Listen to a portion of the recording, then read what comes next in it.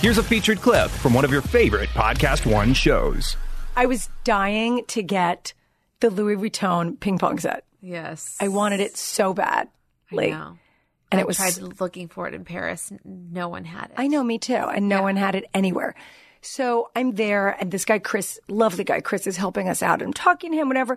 And he was showing us all the merch that they have. And he's like, obviously at the main store, there's more. But what we have here is the latest collection, these really cool, interesting things that are flying out of here, and a couple of things that are just for the pop-up shop, just for the exhibit. Those things weren't that fabulous, but what was fabulous, they had these scarves that were just for the exhibit. So I got one for me and one for Max. And they're kind of like, they're not big squares. They're like longer ones that you could tie on your purse. You could tie on your head. You could tie, and they're really on your waist as a belt. Just really cool.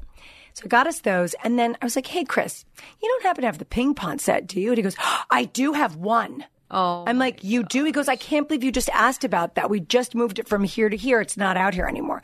And I'm like, oh my gosh, that's amazing. And so I bought it. Oh my goodness. Terry's going to kill me. No. He might. To hear more, click on the full show link in the Podcast One app or go to podcastone.com.